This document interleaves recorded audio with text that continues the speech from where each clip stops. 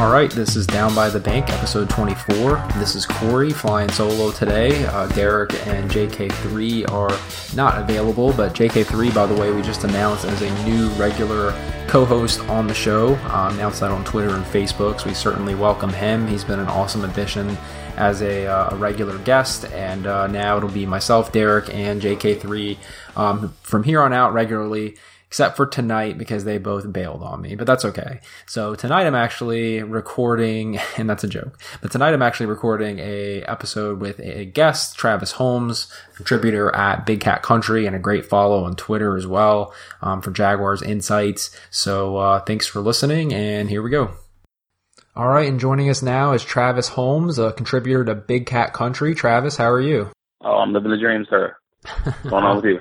Awesome. Doing well. So just to kind of give you a little background on Travis, he is, again, a contributor for Big Cat Country. I actually found him through Twitter, started following a lot of his tweets on there, and saw that he contributed to Big Cat Country as well. NFL, college football fan, played cornerback with Northern Michigan University and UCF. And I think it says in your bio that your expertise is film review and fantasy football. So with that being said, how is your fantasy team doing this year? That's a sore subject this year. This is actually my first 500 season in 6 years of fantasy football. I generally have 6 to 7 teams. This year I actually cut it down with having a baby and only had 3 teams. So 2 teams are at 500, and the other team we won't discuss. That record should not be named. That's funny, and congratulations on the baby, by the way. I appreciate it. Yeah. My fantasy team. This is probably the first year where I haven't really paid attention to it as much, but I had Bortles and Robinson together, and that hasn't worked out as well, except for the times that Bortles, threw up some numbers in the second half. So that's been okay, but I certainly expected much more of a 1-2 punch of having those 2 guys. Yeah. Yeah, I made the unfortunate mistake of I drafted Allen Robinson, and then I did the one thing you could do that was even worse than trading Allen Robinson for Alshon Jeffrey. Oh. Yeah. That happened. I gotcha. Well, yeah, we don't really talk too much fantasy football generally, and I think probably because it's all, we're all pretty bad at it, so we'll typically, stay away from that topic. But one thing that, with your background, unique background and perspective, you probably have a little bit more perspective to be able to sort of assess the Jags' performance on the field. Because I'll be honest, like myself, the other 2 guys who are usually on here, they're a little bit more in the know about the X's and O's, and I'm more of the, casual fan, I guess you'd say, who really can't tell you one play from the other. How do you think everyday fans in general, especially working with the guys at Big Cat Country, have, sort of progressed over the years when it comes to analyzing the game? Are they close to what like a former football player sees when he watches a game, or are they still a little bit off? That's a really interesting question. The game has come along so much since I was growing up, since I was in high school. I mean, the amount of information that's out there currently these days between NFL Game Pass, all 22 tape, Pro Football Focus, Football Outsiders, those advancements, even in Madden and NCAA video game, I know those people make fun of those and they scoff at that all the time, but all those changes have tremendously helped a lot of fans learn about the intricacies of the game, coverage recognition, where certain routes should be thrown, where running back should hit the hole on certain runs, the counter or an outside zone. But the main thing, the meat and potatoes, is at all 22 tape. That was the biggest game changer of all. I mean, and when I'm in my early years of college, when we're cutting down tape, we're breaking down tape, teams used to hold that thing of this like high standard. Like that was private vault work product for a lot of teams back in the day. They didn't want anyone else seeing that outside of their building. So that was the big one. But I would say for the casual fans, the guys that I talk to on Twitter, the guys I see in the Jaguars fan groups, the ones that just care about the wins and losses, for those guys, not much has changed. They see what the talking heads on TV are telling them. They kind of regurgitate that information. They can tell you whether guys open or covered. And they may every once in a while be able to also just tell you, who's at fault for the majority of plays. But those fanatics, those guys that's really about those X's and O's and, the true students of the game, who really want to get into all the intricacies. But for those guys, this must be an incredible time to be alive because, they're seeing exactly what we would see. Right. The only remaining question at that point is, when they see what we see, are they interpreting it the same play the same way? Like me and Ryan Day had a great conversation on Twitter just last week, looking at the same play, coming to two totally different conclusions. Just, well, I see this coverage. Well, I see this coverage. What? How? How do you see that coverage? Oh, because of this. Well, I'm looking at the linebacker's eyes, and he's looking this way, so this must be coverage to play. Right. Those kind of conversations. It just changes it a little bit. I guess it changes the whole dynamic of how you would have a normal conversation with someone who's a fan. Right. Yeah, that makes sense. There was actually one play in the last game that Derek, who's one of the co-hosts of the show, it was the play where McCoy had taken off down the field for that huge touchdown run, and a lot of people were putting it on the two defensive backs, but he was saying more of it being Tyson Alualu's responsibility. I guess from however he looked at it, I don't know, but it was different than what the guys on the radio said. And I guess that's kind of an example of where, you try to analyze a play and realistically, a group of 5 people might have 5 different interpretations of that single play. Well, yeah, actually, I know the play you're talking about. I actually just re-looked at the game yesterday, and the play that they're referencing, Tyson Alualu got washed down the line, as did both of our linebackers. But at the end of the day, you can always say every play is multiple people's fault. But at the end of the day, the main person at fault for that play was Tyshawn Gibson. I mean, he just didn't freaking fill the hole. That's really what it comes down to. Right. Yeah, I'm not too horrible, but I'm definitely not on the level of probably you and a lot of guys on the podcast with me. I'm trying to read Take Your Eye Off the Ball by Pat Kerwin to kind of pick up some of the, the X's and O's type stuff. But man, it gets real in depth. I mean, it's a little overwhelming sometimes, to be honest with you. No, I'm not hearing that. No, seriously. Like, it took me to my sophomore year of college. And again, I played cornerback and wide receiver throughout high school and to college. Yeah, and it took sophomore year of college playing NCAA and Madden for one day for me to be sitting in my living room and coming to the conclusion, hey, this clicks. Like, I'm not just good at this. I understand it. I'm a beast at this whole video game thing, and I know it in real life. Like, I can play flag football, and I know angles and all of this stuff. It just one day comes to you. You don't. It just happens. I promise you, it's not that crazy. Once you just keep doing it, and you become a fanatic and a student of the game, you just get it eventually. All right. Well, when that day comes, I'll shoot you a tweet in celebration so that you know. Well, being I know you'd be real interested in that probably. Being a former cornerback, I mean, you have to have an appreciation for somebody that, not only have we been talking up like crazy, but everybody, Jalen Ramsey and what he's done this year. I mean, what is it with him that he does so well that sort of sets him apart as I don't know if you consider him elite yet, or at least a potential elite defensive back? Man, I love me some Jalen Ramsey. I mean, I don't love. Like, I'm not in love with Jalen Ramsey, but you know what I mean, right? I just want to make sure I put that disclaimer out there. Yeah, you like him you like him as a football player. You don't write fan fiction about him or anything. You're saying? Yeah, I just need to make sure I put that out there. I don't need my Twitter blowing up. I know that sassiness has been a subject of conversation. I just want to keep that clear. But being serious though, that dude is a different type of animal than what we've seen in some time.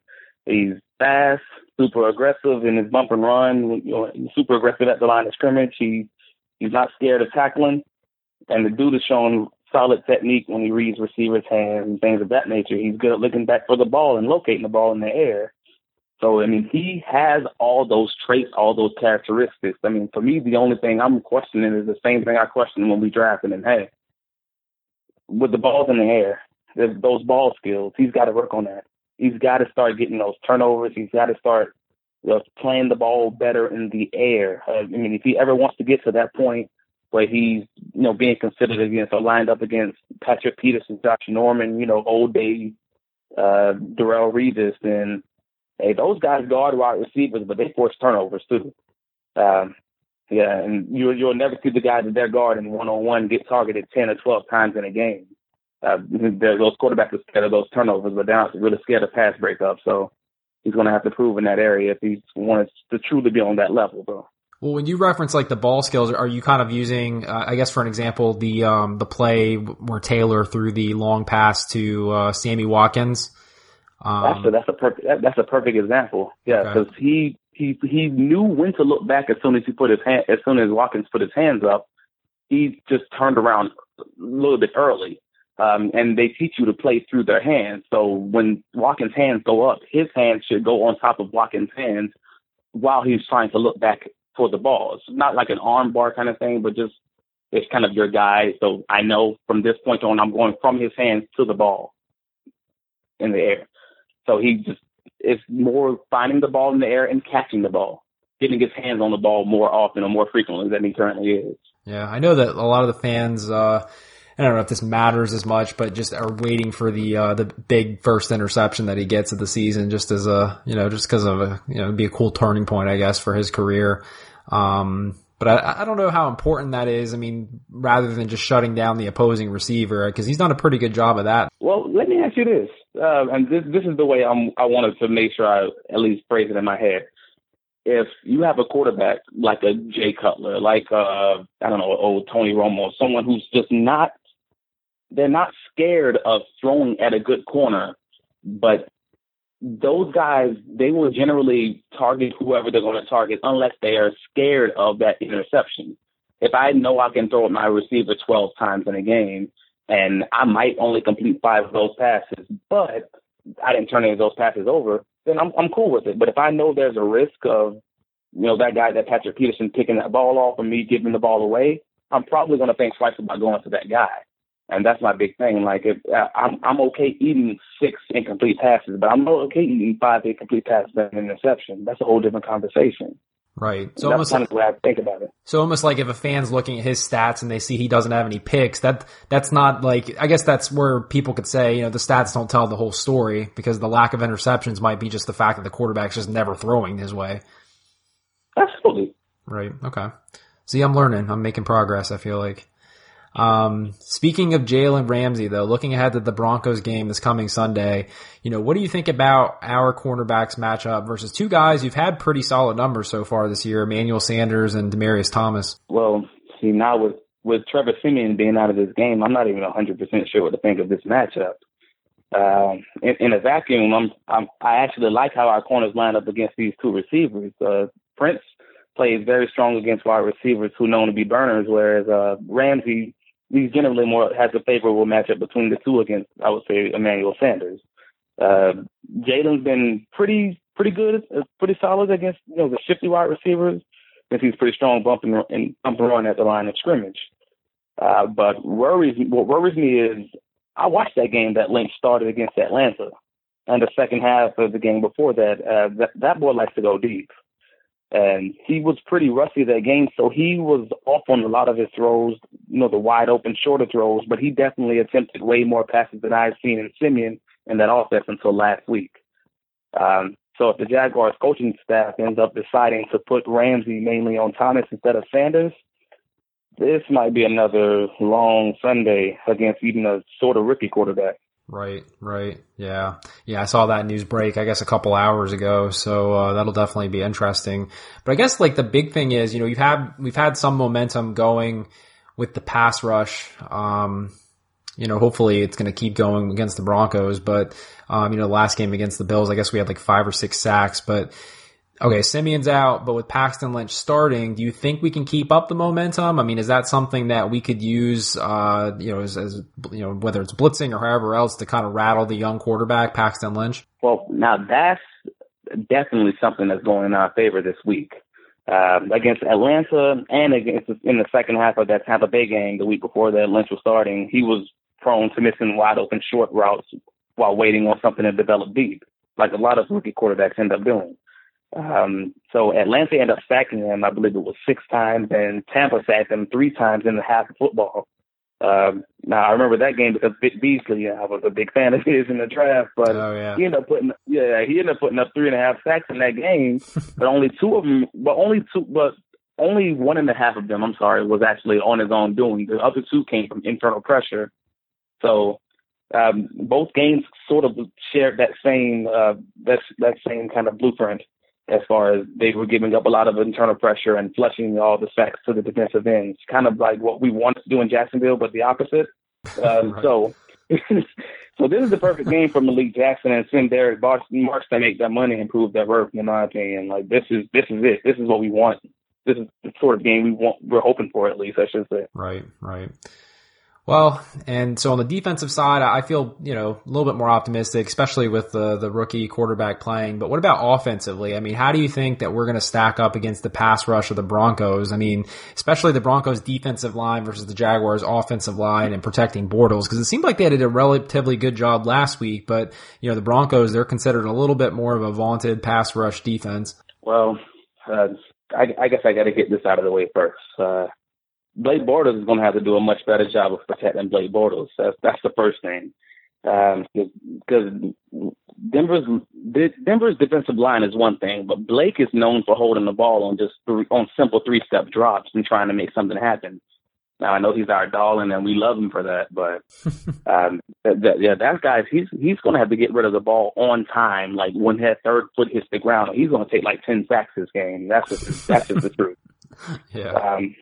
But as far as our O-line and the actual blocking, to be frank, I have no earthly idea how the hell we're going to stop this team on Sunday. I mean, let's go through I got to be honest with you, bro. Let's go through the rundown. Our best blocking back in Yeldon is questionable. Our best blocking tight end is on injured reserve. And just in case that's not enough, De'Aaron Parnell's been out there looking like God Whimper in pass protection. I got nothing. And Nathaniel Hackett, good luck. I got nothing. So, what would you, if you were in Nathaniel Hackett's shoes, I mean, what could you possibly, I guess, draw up in a scenario like this where that you're going to have constant pressure? Well, I'm going to have to make the assumption that Yeldon's got to play because I just got to go. I got to go on that assumption because if Yeldon doesn't play, Denard Robinson is terrible in pass protection. Yeah. So we got nothing there. So making the assumption that Yeldon plays, I'm chipping with Yeldon all day. I'm probably even leaving Ben Koyak in to block. So I'm going 2 tight end sets up the vast majority of the game. And as far as, I'm chipping wherever Von Miller is. And I'm praying I'm probably keeping it short. I'm keeping everything short. And as far as the routes are concerned, or if I'm doing a double move, maybe I'm going to make it like 2 or 3 receiver routes. I'm probably not going 4 receivers unless I have to. Right. And hoping to get lucky, hoping to play a tight defensive game, a 17-13, something like that game, and squeak it out. Oh, so you're saying the Jags might pull this one off then? I mean, it's not like a solid prediction. It's like an optimistic prediction. Is that what it is? Yeah. We're gonna say that's my ABC and chill. That's my that's my drunk prediction. We'll go with that. It just seems like, and I said the other day to somebody that it just seems, and I mean, this isn't like some crazy interesting take that we're going to get blown out, but especially considering the Broncos really, really need this win, and it really doesn't matter to us with all of our injuries, especially. I don't know. I'm seeing us getting killed in this game, unfortunately. Oh, absolutely. But nevertheless, I always want to put that one thing out there. Gus Bradley's teams have been historically great at disappointing us through the season and then just screwing us when it comes to draft positions. So it's quite possible we could win this game. I mean, I don't want to put that past this regime. We might just win 4 in a row, or just do enough just to make Shad Khan think about keeping Gus Bradley. Who knows? Yeah, I was about to say, it'll be an emotional win, and then he'll get an extension after the game, and all the fans will riot, so we'll see. Bingo. But, so that being said about the game, one thing I will point out before I let you go is I saw a very blasphemous tweet that you had put up the other day about, and hopefully you were kidding, otherwise I might have to delete this interview, about bringing in Jeff Fisher. Was that, what was that? Oh my gosh. I'm sorry. I'm so sorry. I really am. You even put his picture up there. I was like, ugh. I mean, now let's make sure I'm as transparent as I can be up front. I mean, do I really believe that this would happen? Hell no. But I and all Jags fans, we all know this franchise is past the experience in disappointing its fan base. So I'm just picturing the person that's going to be hiring our coach, Mr. Dave Caldwell, just sitting in his office, drinking a glass of Moscato, thinking today, what the hell could I do to piss off Jazz fans today? You know what I'm going to do? I'm going to bring Greg Hardy in for a visit. I'm not going to sign him. I'm just going to troll the hell out of him. And if that doesn't work, you know what? I'm going to draft a quarterback who doesn't know how to throw the freaking football, because that just makes sense. And if that doesn't work, then I'm going to draft a defensive end who doesn't know how to rush the passer. Because Jaguars. It just makes sense. So I'm thinking, well, what the hell, what else could this guy do to piss me off to this extent, to, bring me to that level of just frustration with this franchise? He could hire Jeff Fisher. Yeah. He could hire Jeff Fisher. Mr. 500. Yeah. And that would save his job. That would have Jaguar fans dancing in the street, at least for that year, until they get pissed off with him 8 years later when we still haven't gotten better than 500.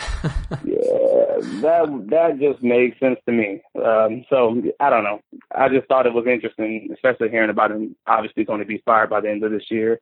Yeah. But in that thought process, I just wanted to comment on something real quickly. I thought it was interesting. Everybody loves Josh McDaniels, and everybody's been just going crazy about this kid, about this guy. But let's get this out of the way.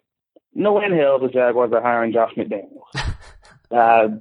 Well, many people forget when he was hired as the Broncos coach, that was the year the Patriots didn't go to the playoffs.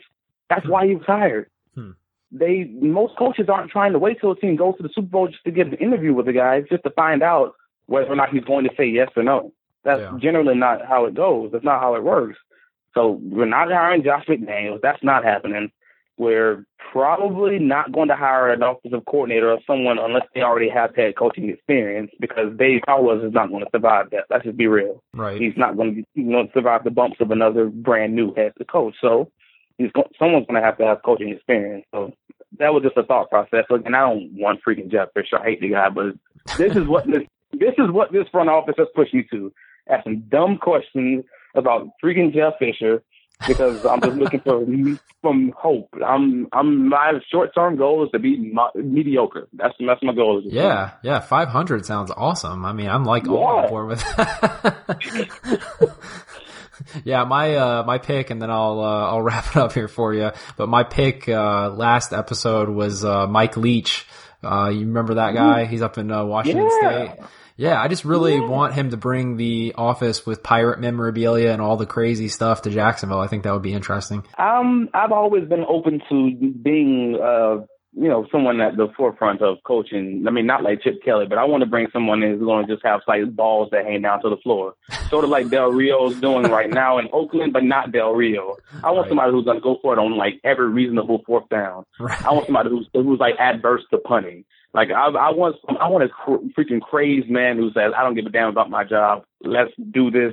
Let's make it fun to watch. If we're going to be Owen, I don't even know what the hell. Yeah, then let's make it fun to watch. That's what I want. Yeah, well, that's what I'm saying. Mike Leach, Blake Bortles, I don't know if you remember all the quarterbacks that played under Leach in college. He'll have like 800 yards and 9 touchdowns every game, so at least it'll be entertaining. Hey, man, that's Madden numbers. I love that. You can. I'll back you on that guy. Leach all day. All right, cool. I expect to see an article about it soon, so I appreciate that. All right, well, we really appreciate you being on. Definitely an awesome interview. I mean, I definitely recommend to everybody to follow not only Travis on Big Cat Country for his contributions on there, but definitely on Twitter. I mean, he's definitely one of my favorite follows on there. You can follow him at Travis D. Holmes. And again, Travis, I really appreciate you being on today. Hey, man, I appreciate you having me. Anytime you need me, give me a call. All right, thanks so much. All right, so that has been episode 24 of Down by the Bank. Thanks again for listening, and please remember to follow us on Facebook and Twitter. On Facebook and Twitter, we put up updates on when the episodes are going to be coming, and also throw up some other random stuff on there occasionally. If you're on iTunes, please leave us a rating and review. It just helps tremendously. Not only are we on iTunes, but we are on SoundCloud, Stitcher, and Google Play. And we can be on whatever else you want us to be on. Just shoot us an email at downbythebank@gmail.com. If you want us on MySpace, we'll be there. Friendster, AOL chat rooms. We can post them there when new episodes are coming out. Whatever you can think of, wherever you're at, please let us know, and we'll try to get there. Again, appreciate you guys for listening, and have a great day. This is the story of the one. As a maintenance engineer, he hears things differently. To the untrained ear, everything on his shop floor might sound fine, but he can hear gears grinding or a belt slipping. So he steps in to fix the problem at hand before it gets out of hand. And he knows Grainger's got the right product he needs to get the job done, which is music to his ears. Call, click Grainger.com, or just stop by. Grainger, for the ones who get it done.